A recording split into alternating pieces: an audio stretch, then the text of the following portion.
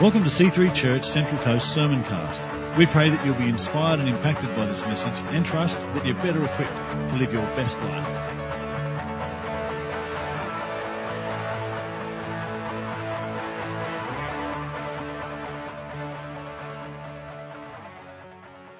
So we're going to look at the book of James for 7 weeks, and we're going to see this common theme that God will want us to pick up and run with, and that is that the Christian life is not just theology.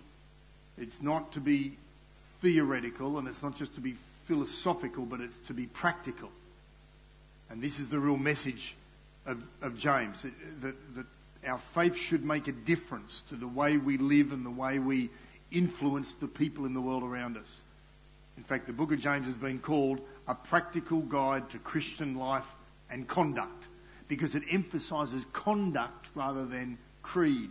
In other words, behaviour rather than just belief that you might internalise.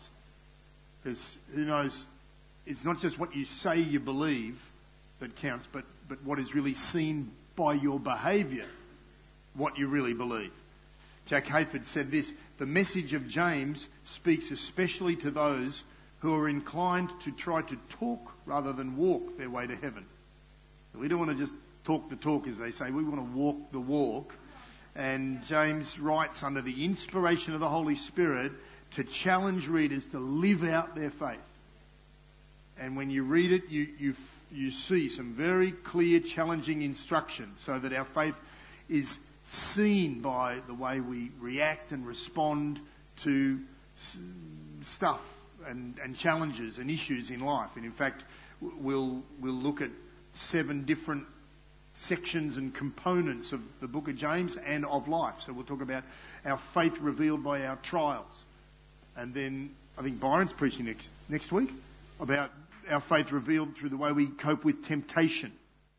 And then we'll look at our faith through our works, our faith through our words, our faith through our separation from the world, and then our patience and our prayers. And each of those words or phrases summarises, as I said, a different section of the book that we'll discover along the way.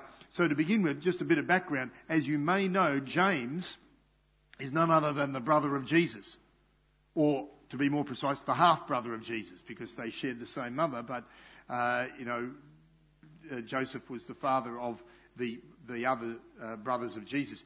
Jesus had at least 4 brothers, we know, from Scripture, and some sisters. So Joseph and Mary didn't stop with Jesus. Some have contended that they did, but Scripture tells us otherwise.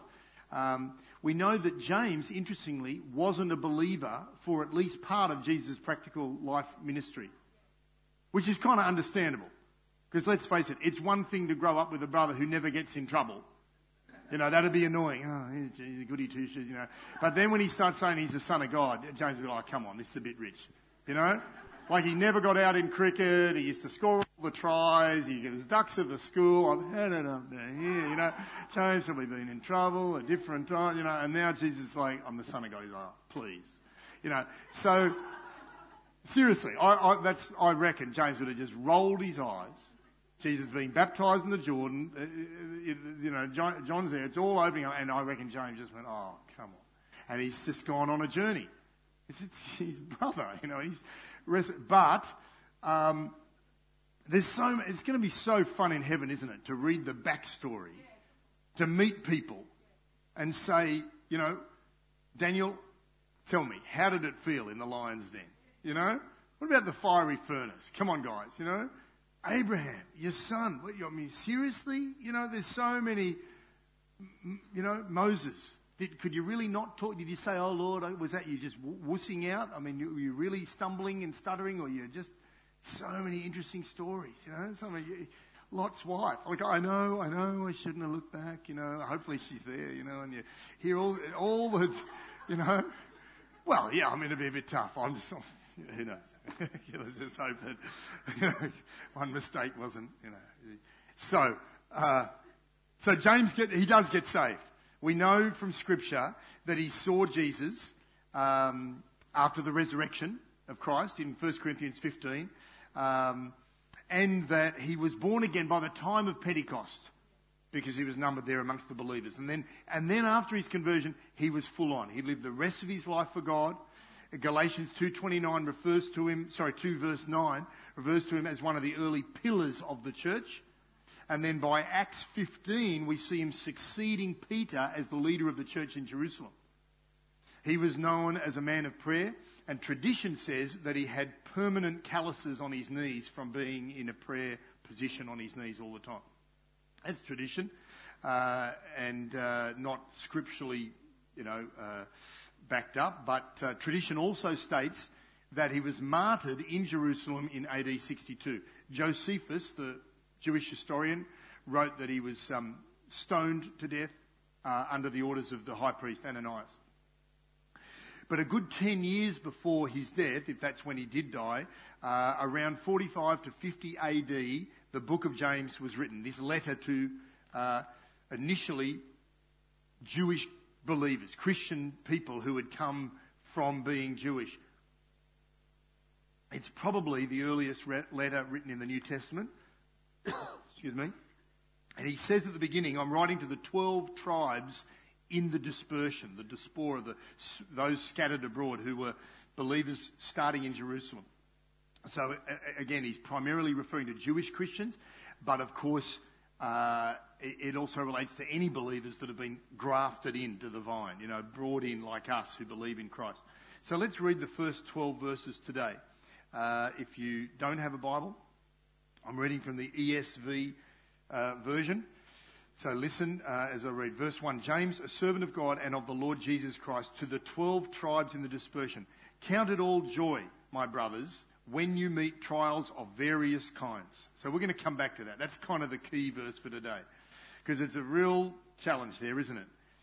For you know that the testing of your faith produces steadfastness, and let steadfastness have its full effect, that you may be perfect and complete, lacking in nothing. If any of you lacks wisdom, let him ask God, who gives generously to all without reproach, and it will be given him. But let him ask in faith, with no doubting, for the one who doubts is like a wave of the sea that is driven and tossed by the wind. That person must not suppose that he will receive anything from the Lord. He's a double-minded man, unstable in all his ways. Let the lowly brother boast in his exaltation, and let the rich in his humiliation, because like a flower of the grass, he will pass away. For the sun rises with its scorching heat. Excuse me, church. I'll just let me die and be resurrected just for a moment.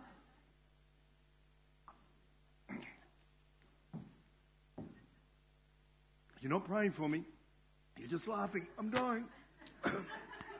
All right. I'm back again. It's all good. Sorry. All right. Sorry, I just got something in my throat and it's killing me. All right. I'm still here. Okay. So he says, pray for your pastor. Don't laugh at him when he's trying to read the scriptures. For the sun rises with its scorching heat and withers the grass. Its flowers fails. Its flower falls, and its beauty perishes. So also will the rich man fade away in the midst of his pursuits. Blessed is the man who remains steadfast under trial, for when he has stood the test, he'll receive the crown of life which God has promised to those who love him. Well, that verse and the first couple of verses really go together, and we're going to come back to that. But in the meantime, we're going to look at this anointed, straightforward advice for different areas of living, starting in verse 5. We'll work our way down, starting there, where he says in verse 5, if any of you lacks wisdom, let him ask God. Anyone in that category? I think, to be honest, we're all in that category, certainly at times. If any of you lacks wisdom, let him ask God, who gives generously to all without reproach, it will be given him. It's interesting that the wisest thing you can do in life is to admit that you're not that wise. And then to turn to God, who is the source of wisdom, and ask for some wisdom.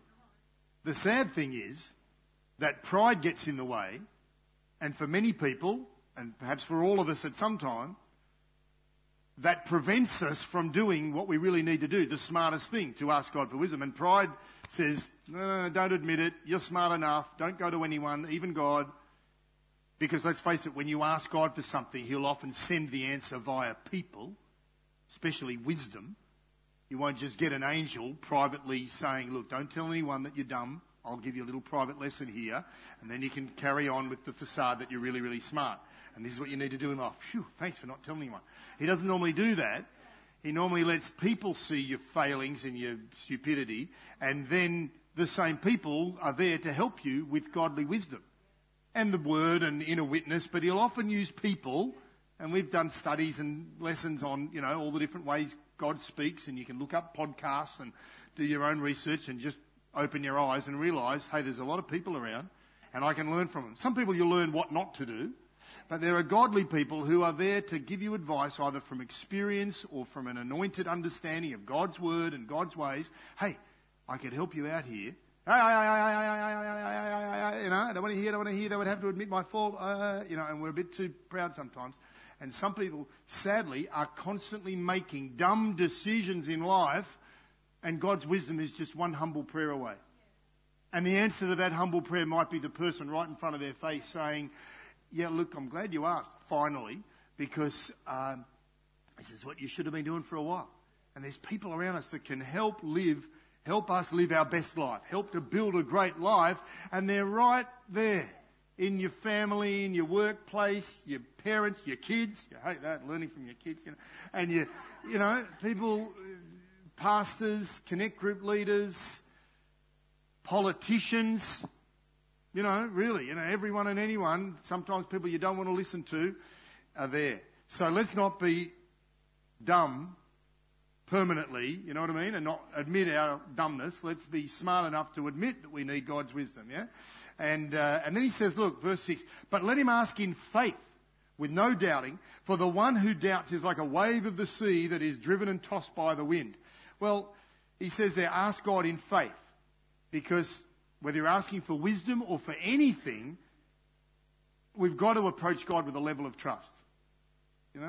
Hebrews 11 verse 6, we must approach God. We must believe that He is, and He is a rewarder of those who diligently seek Him. We've got to have some trust in God.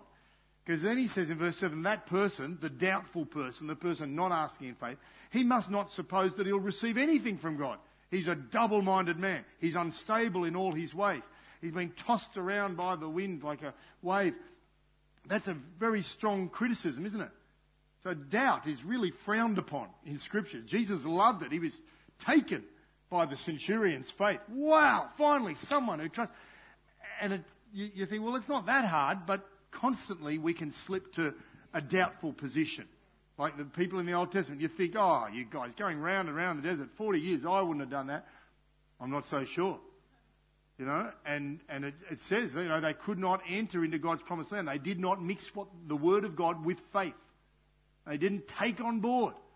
And the spies come back, and 10 of them, 2 say, yeah, we can do it. The others go, no, we're doubtful. Oh, okay. Everyone believes the doubters. And, so there's a constant challenge between faith and doubt. And there's a warning there for us. We've got to be careful that our doubt doesn't undermine our faith. And if it does, well, we shouldn't expect to get any answers from God.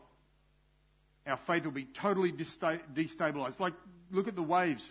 If you've been down to the beach in the last few days, wild waves, or those windy days, you look out to sea and you just see these white caps bobbing and tossing around. They've got no direction, no purpose. The wind is just blowing them this way and that way. And that's what some people's lives are like. It says in the New Living Translation, it says people who live like this have their loyalty divided between God and the world, and they are unstable in everything they do. I've known people like that. Their loyalty is divided between God and the world. They kind of, they're dissatisfied with the world. They want to live for God. They know it's right to follow God. They feel the call of God. They understand that everything in the world's temporary. So they're not happy with the world, but they're also dissatisfied with their walk with God because they haven't dived in boots and all. They're divided. They're kind of sort of, testing the waters constantly. They put their hand to the plough, but they're looking back. They've prayed, they've read the Bible, they go to church, but they haven't done it consistently. They haven't given it a good go over a period of time. They say they're going to follow Jesus, but then they, wander off the pathway when things get tough. And so there's a dividing going on. But we need to have an undivided heart, as the Bible says. That's what David says in Psalm 86. You know this verse? Teach me your way, Lord, that I may rely on your faithfulness. Give me an undivided heart, that I may fear your name. In other words, just a simple, clear life of faith that isn't shaken, tossed, turned, easily swayed. My heart's not divided between the ways of the world and the ways of God. I'm just going to believe the word. I'm going to be in church. I'm going to be faithful to God. I'm going to follow Jesus all my life. I'm not just sort of picking and choosing and walking away if times get tough. Or this is serious, strong faith. And it's consistent, wonderful living. Got its challenges, but it's the best way to go. And that's what he's calling us to through these clear instructions. And then verse 9 and 10, he says, let the lowly brother boast in his exaltation. Let the rich in his humiliation, because like a flower of the grass, he'll pass away. He says the sun rises and withers the grass, and the beauty perishes, so also the rich man will fade away in the midst of his pursuits. The NLT says this, the rich will fade away with all of his achievements. So James is really putting worldly wealth here into perspective. He's pointing out that material riches don't really amount to anything in God's kingdom. I mean, money is a good tool to use, right? It can accomplish some great things, but it's not worth focusing on so much as some people do. Because riches and all life's accomplishments are ultimately worthless unless they're focused on God and His kingdom. They're just going to fade away. In fact, the Message translation, or paraphrase version, if you want to be technical, it's not a direct translation or an accurate translation, but an easy, fun to read alternative. He says, verse 10, this way, prosperity is as short-lived as a wildflower, so don't ever count on it. Now, you can count on God and He'll provide prosperity for you, but don't go looking for the trappings of wealth.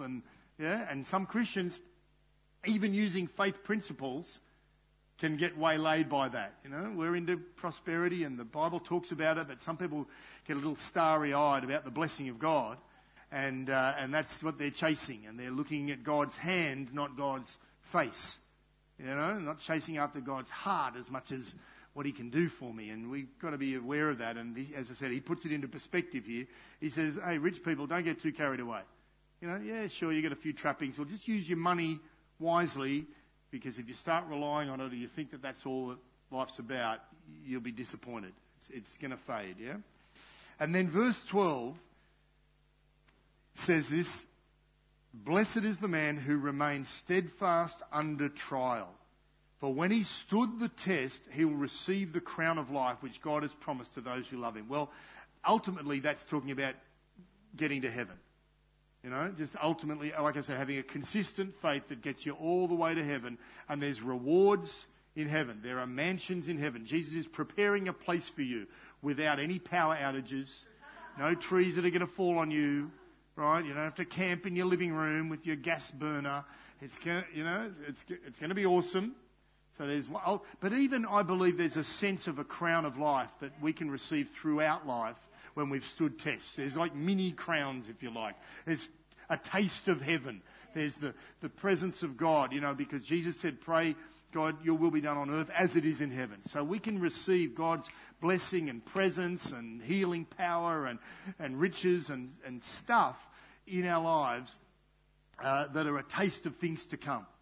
And some of that will be rewarded to those who, as he says here, put up with trials, stand steadfast under difficulties. And let's couple that back to verse 2 and 4. Let's read this again, and then we're going to talk about trials. He says, count it all joy, my brothers, when you meet trials of various kinds. Now that's just a classic scripture, isn't it? You've heard that before perhaps? Because he doesn't say, suck it up, princess, and bear with it. I know it's tough, but you'll get through it. No, he says, count it all joy. More problems. Yay. It's just so, really?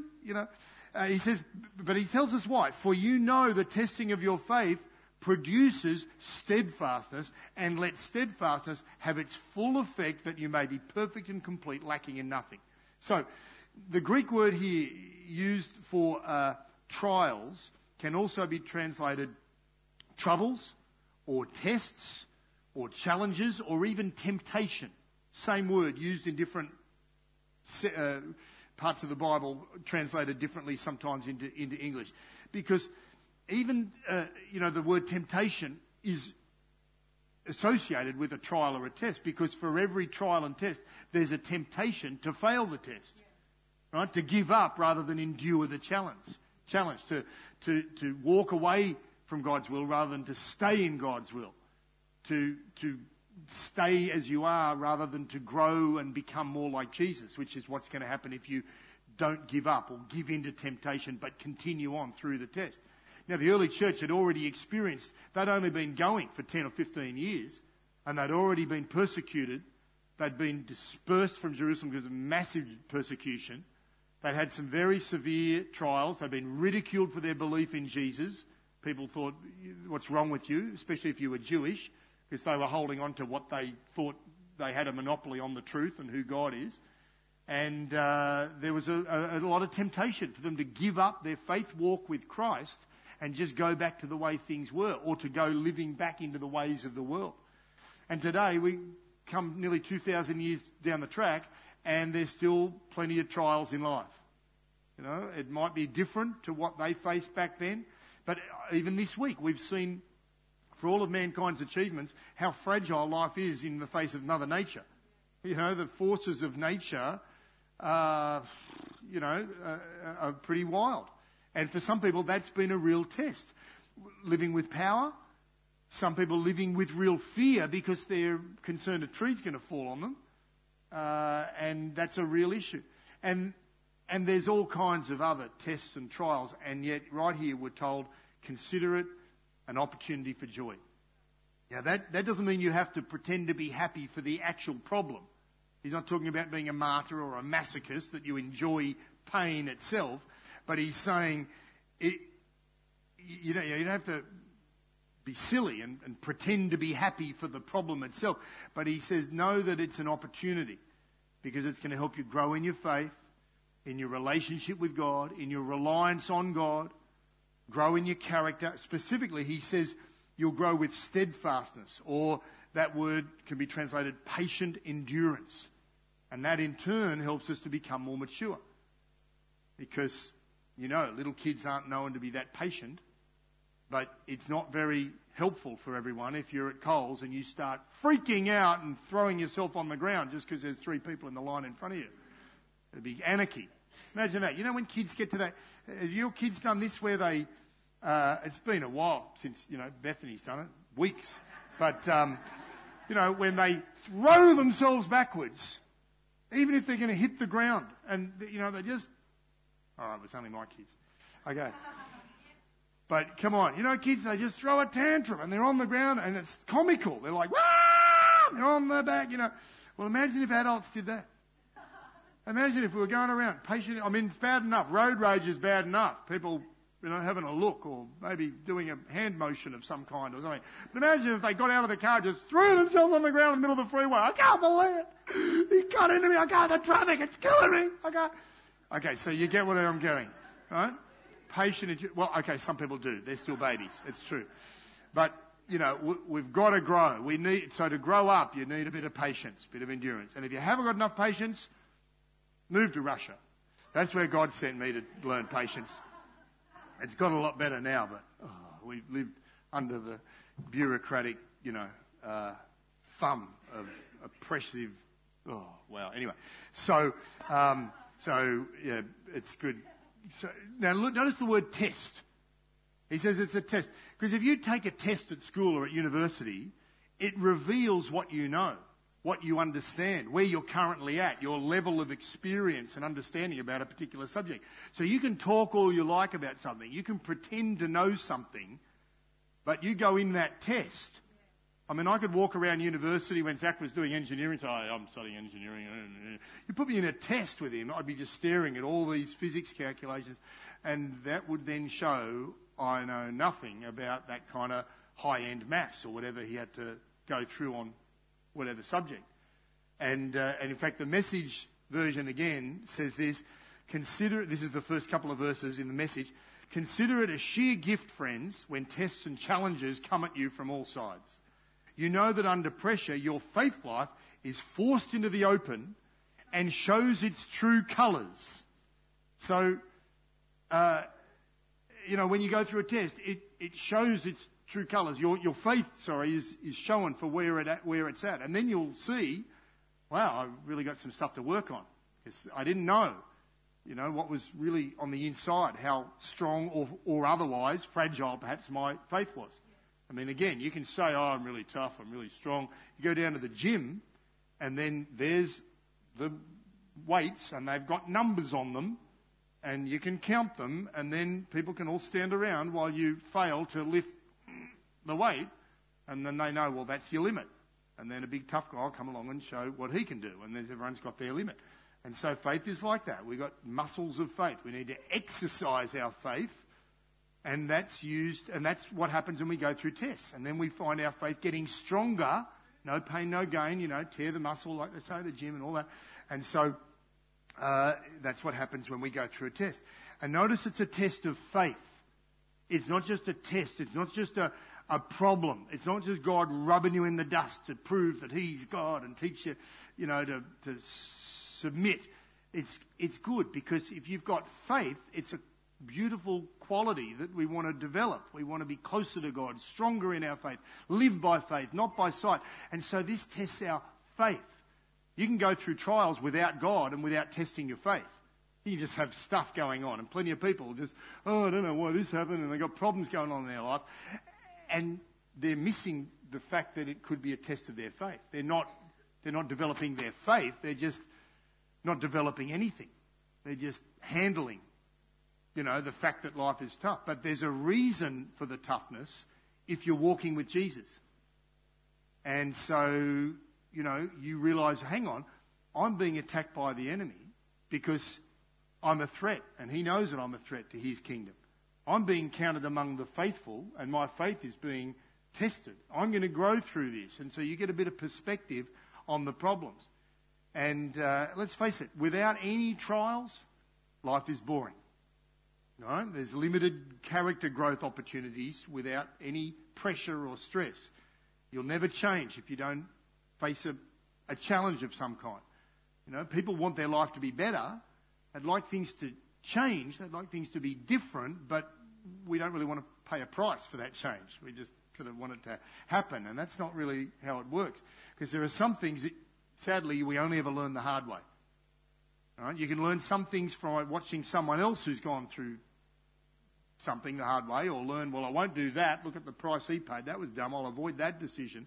But there are some things in life, you just get it when you're out the other side and go, oh, wow, now I realise that was tough, but I've grown as a result.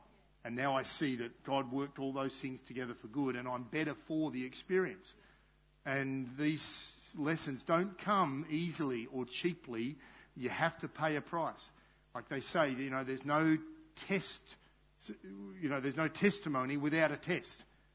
And you could say there's no, you want to develop perseverance and persistence. Well, you're going to have to face problems and pain in order to develop those qualities. And then, as I said, if you think about it, if you think of a trial or a test that you've faced, you look back and then you realise, no, now I get it. At the time it was just a terrible, painful situation. I thought, what is going on? But now I realise, it's worked out for good. Like I said, you could have an academic test, Zach or someone else who's been to uni or at school, and you pass those difficult tests. Well, then that means you end up getting a qualification. And without passing the test, you don't get the qualification, but now you can launch into a good career. So there's a reason for the test. It could be, well, again, putting up without power, and having to camp out in your living room, well, you've realised I didn't die. I learned to survive. We appreciate electricity. Maybe you've learned some new survival skills, you know. Not going to pass on that comment. That's a little someone talking about potential babies being born 9 months from down the track. It could be an emotional test that you face. And this is a big one for, you know, people will hurt you. People will disappoint you. People will criticise you, especially if you get in a position of leadership.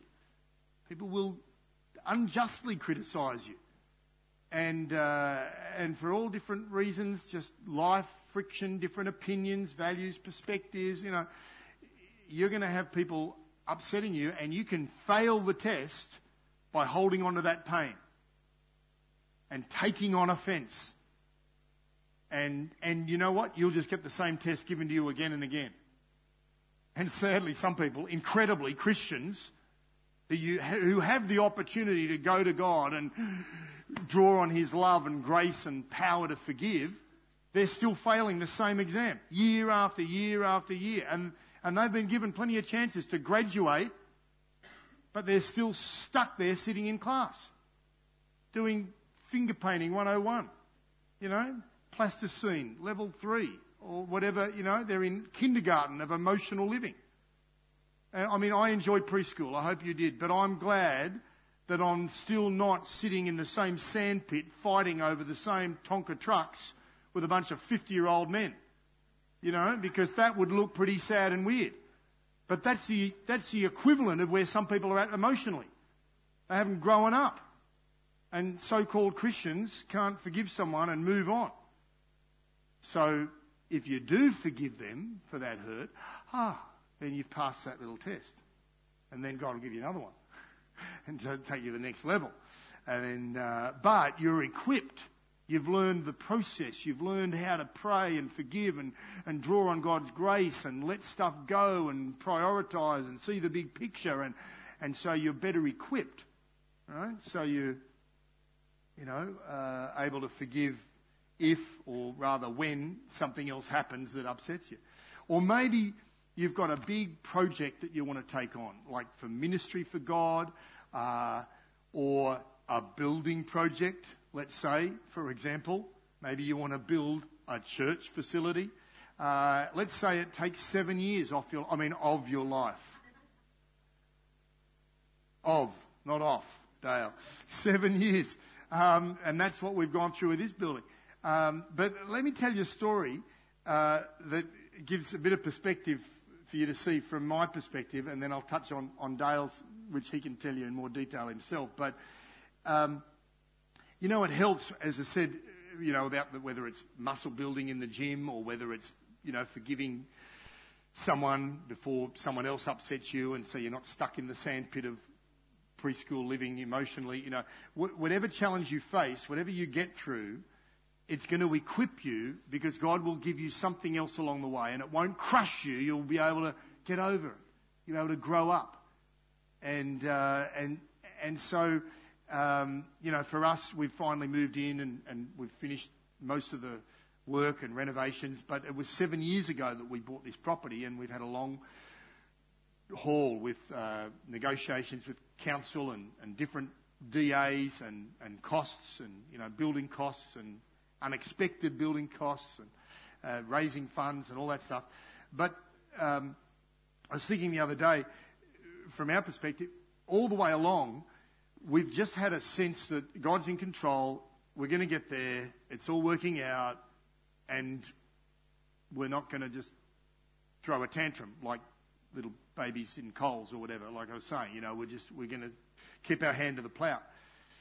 Because for us personally, for me and our family, we had a building project that went pretty crazy a number of years ago. We were living in Narara, not far from here. First home we bought on the Central Coast, humble little 3-bedroom home. And we had 3 children when we moved in, and then another one, or I can't remember. We got a bunch of kids. We had 3 children we moved in. We had another one, so we had only 3 bedrooms. So we had 2 boys, 2 girls in each bedroom. And one of the girls' bedroom was the church office when we first started as well. And it was pretty crowded, because the kids got bigger and bigger, you know. And if you've seen Hudson lately, you can realise why we were thinking we can't stay here forever, you know, because he'd fill a room on his own. And Luke's the same. Hudson would fill it that way. We could fill it that way, you know, and they were sharing a room. And so we thought and dreamt, and the finances looked too much of a stretch, but we thought, God, we would love to build a bigger house. And then we'd say, oh, don't worry, just think of the Russians, because we'd go back to how we had lived in Russia. We'd say, oh, forget it. This is luxury, you know, compared to the Russians. It's like, oh, you know, we lived in a little apartment in Russia. So we go, oh, don't worry about it, don't worry.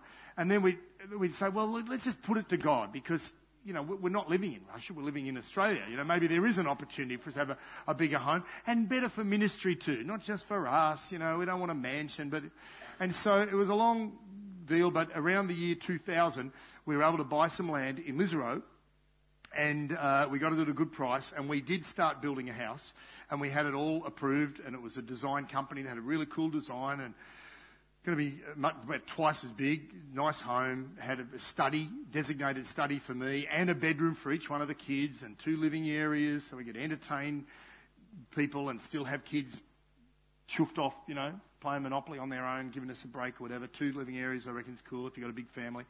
And so we had this plan, and the builder started only to go bust. So the builder just went broke, and I got to, you know, my lesson out of it was I should have looked at the builder's books, because the design company handed over the building work to the builder, and they just recommended him, and I kind of knew him through the footy club. I thought, oh, great, yeah, I know this guy, yeah, great, away we go. But little did I know, I don't know if you remember, if you've been around for a while, there was this big home insurance thing going on. HIH, there was a bit of a scandal for some of the companies, and this home warranty insurance was a big issue. Builders were struggling to get insurance, and this guy was doing work to pay for his other job, and then it all, the house of cards, you know, fell down. And so our home, they had just put all the timber work up, but no roof. They had all the timber work done, and the scaffolding disappeared overnight, and all the subbies just took their tools, got offside. And so then we approached the insurance company. So the insurance company, I thought they must be run by Russians. You know, they were like bureaucratic, and this was, you know, hey, I love Russians. Danya, I love you if you're here, you know. Tanya, Tony, yeah, you're kind of a little bit Russian, yeah. Of course I love it. It was just, you know, we lived under the communist system, or the end of it. So when I talk about bureaucracy, it immediately takes me back to living under Russian bureaucratic nightmares. But so the insurance company, I'm convinced they were under instructions to just make things slow and drawn out, and hopefully the builder, owner, me, would just say, oh, forget it, and pay for it themselves. But we had a contract, and we didn't have any other way but to push to get them to try and build it. But it was a huge drama, and it was just interesting to see God's hand through the whole thing, where on one hand there was a problem, on the other hand God had provided an answer. So we rented this little hot box of a tiny house, because we thought, oh, it's only going to be a few months. And then it turned out, wow, this is going to be taking a lot longer. And the house we were living in, North Gosford, we couldn't stay there. But then our friends, John and Joan Pennycook, pastors of what is now Hope You See up in Charmhaven, had a home in Terrigal on 2.5 acres that they weren't living in, because they'd moved up to their new church. And they said, well, you can come and live in this house. And so they had a swimming pool right near the beach, acreage for the kids to play in, and the insurance company finally agreed to pay the rent. And so once they started paying the rent, John said, well, we started with mates rates, but I said, well, we can make it market rate, because the insurance company's paying. He said, that's great. So put the rent up. We didn't have to pay it. And that was paying his building fund pledge for the building that he was building, which is now the facility that Mark and Darlene Check pastor up at Charmhaven. So our problem ended up helping to pay for a church that's doing great stuff that John was building at the time. You know. So we saw God's hand in it, and the kids had a great experience with a pool that I didn't have to build and pay for and just maintain for a year or so. But it took us a long time. The timber work all rotted. When the insurance company finally got their act together, they never even put, you know, tarps over the thing to save it. They had to brace the brickwork and rip all the timber off But when they did appoint a new builder, the new builder doesn't try and undercut with cheap materials. They just put their quote in, and the insurance company tend to go with the reputable guys, and there's a lot more fat in the quote, so they put better structural frame up and all the sorts of things that, you have to pay for additions for. Do you want heated tail rails, or tail rails, there'll be extra this, or you want a nice hole cut in the, feature wall here, well, that'll cost you extra. That was all sort of included, whatever we wanted. So all these extras, in the end, we got a much better house. And it just took a long time. But as it turned out, we had a great experience living on the property over at Terrigal, near the beach, etc., etc. And so Romans 8:28, God worked it all for good. And all the way along, we just had our faith being stretched, and we could feel the call of doubt saying, freak out, it's never going to happen. You're a wave being tossed in the sea, But faith says, no, I'm not going to be double-minded and unstable in all my ways. I'm going to ask God that he'll bring to fruition what we've started, and that our, finances aren't lost and wasted, and he'll help us. And we did get this great house, and it took 2 years. It was about 2 years, I think, from the time we started to the time we finally moved in. Maybe it was 18 months. It seemed like forever. How about that? It was a long time, but it all worked out for good. And our faith was stronger. And people say, you ask most people when they say, have you ever built a house? People say, would you do it again? Oh, no. And everyone's got their own version of our story, whether it was finances or council negotiations or neighbours or earthworks or rain or whatever. But I didn't feel so much like I could never do it again. I just thought, well, if God calls us to do a big building project again, I know his hand will be on it no matter what happens.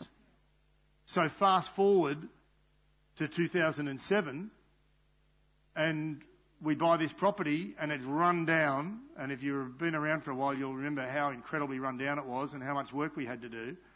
But I just thought, we can do this. And I don't know all the details. I don't know all the technical stuff, but I just got a dose of faith, especially when all the difficulties come. Like, oh, well, you can't do that, and you'd have to build another car park, and that's going to cost $1 million, and the drainage, and you've got to dig up the whole neighbour's properties if you do it this way. And that's where Dale came in, because I'm freaking out on the technical side, thinking I don't know what to do, but I've still got a dose of it's going to be okay. We're going to do it because we've done it before on a home scale. Now we're doing it on a bigger scale. We're going to get there, And Dale came in because he'd been an owner builder building his own home. So he's got more of the... So when I see all these requirements from the council, I'm like, he's like, yeah, it's all right, I know what this means. And he's up to speed on all the numbers and letters of, oh, that's a section J 94.7 that you need to get this approval to do this and all that.